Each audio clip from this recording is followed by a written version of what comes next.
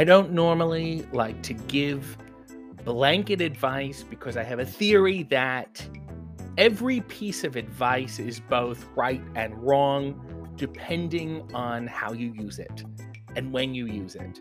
And anything you hear that sounds like good advice invariably in other circumstances will also sound like bad advice, or there will be other advice that's contrary to it, and that's totally fine. So I'm always very tentative. Certainly, my opinions and my judgments and my life experienced rulings, I have no problem with. But in terms of giving advice, I'm often very trepidatious. However, year after year, there is a personal credo that I have. And year after year, I practice it, and I feel like it gets better and better and almost more true and more true. And, certainly years from now, that could possibly change, and that's fine. However, I feel like it's gotten to the point where I think it's a solid enough idea that I can share it publicly. Fine, if people disagree with it, that's fine. You can live your life how you want to live your life, whatever. But if you're open to it and you want to put it in practice, this advice may change some of your year. My advice is that you should not drink on New Year's. And I say this for a couple of reasons. One, I'm always inclined when people go left, when everyone goes left, I go right. Anytime there's a movie or a song, it's like, oh, everybody loves it. That almost tells me I shouldn't love it, because I don't like the opinion of the masses. I look at a mall, I look at like 100 people in a mall, and I go, I wouldn't trust one of these people to hold my coat. I'm going to do things that they do. I'm going to take their advice and their opinions on things. That's crazy. So that's how it kind of began, is that everyone I spent time with drank on New Year's. And when I say everyone, I mean just every single person. Every time I would go to a New Year's Eve thing, everybody would be getting bombed, and they would, design their evening so they could get bombed. And fine, it's a popular thing. I think it almost goes without saying that anytime you're in a New Year's Eve celebration, the majority of people are going to get drunk, or at least going to try to get drunk. So immediately that puts me off. I go, something is amiss here. I do not want to follow the masses because I don't trust their opinion. Why are they doing this like this? New Year's also makes me very sentimental. I think of the year that goes by. I think of the year that's coming up, things I want to accomplish, things I don't want to accomplish. I don't think it's the right time for me personally to be emotionally loose, especially in public. I don't want to deal with those things outwardly in that form. It's supposed to be a party. It's supposed to be a celebration. I don't want to be inebriated. I want to have my wits about me. I think that's very important.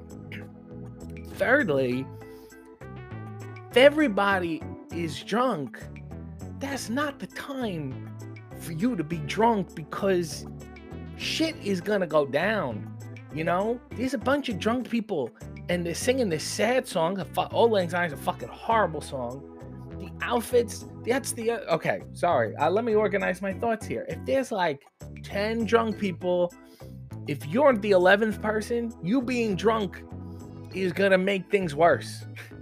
You need to be somewhat sober. Does that mean you have to tell people you're not drinking and that you'll drive them home and blah, blah, blah, blah, blah? No. That means if you don't want to get involved in helping people out and whatever and being designated, then you just have a water and you put ice cubes in it and you tell people it's vodka and water. You can pound that all night and you stay hydrated while everybody else is drunk. So if there's a fight breaks out or someone's going to throw up or they make stupid decisions or talking about things and yelling about people, you want to have all your alert mental faculties to perhaps remember this and then learn how to avoid trepidatious situations that you wouldn't be able to do if you were drunk. Number 3, or is this number 4? Whatever. There's a lot of reasons here. You're dressed up. There's always whether you go to these stupid, these ballrooms, these event centers, and you got to wear dress clothes, or you going out on the town, a night on the town, you have to dress up. You don't want to. Why do people dress up nicely and then get drunk? I look amazing. I want to be at my worst. It makes zero sense to me. If I am drunk, I want to be in a tank top, in a hoodie, and sweatpants, and like some low-cut socks that gives me a little breeze on my ankle so I can feel cold when I want and warm when I want. I want to be on a couch. I want to be watching something on Turner Classic Movies. I want to be under a blanket. I want to be in dress shoes, hard-ass black shiny dress shoes, and thin-ass black socks. And then I got to be waiting outside in the cold for an Uber, and I'm freezing my ass off because I'm so drunk that I forgot to eat. Makes no sense. And those horrible decorations, all the cardboard bullshit, and the glasses, those eyeglasses with the numbers on them, they just look ridiculous. Not a scenario I want to be drunk in. You never even want to take, anytime you see pictures from New Year's, they always look bad because everybody's fucking drunk and they make all these horrible decisions.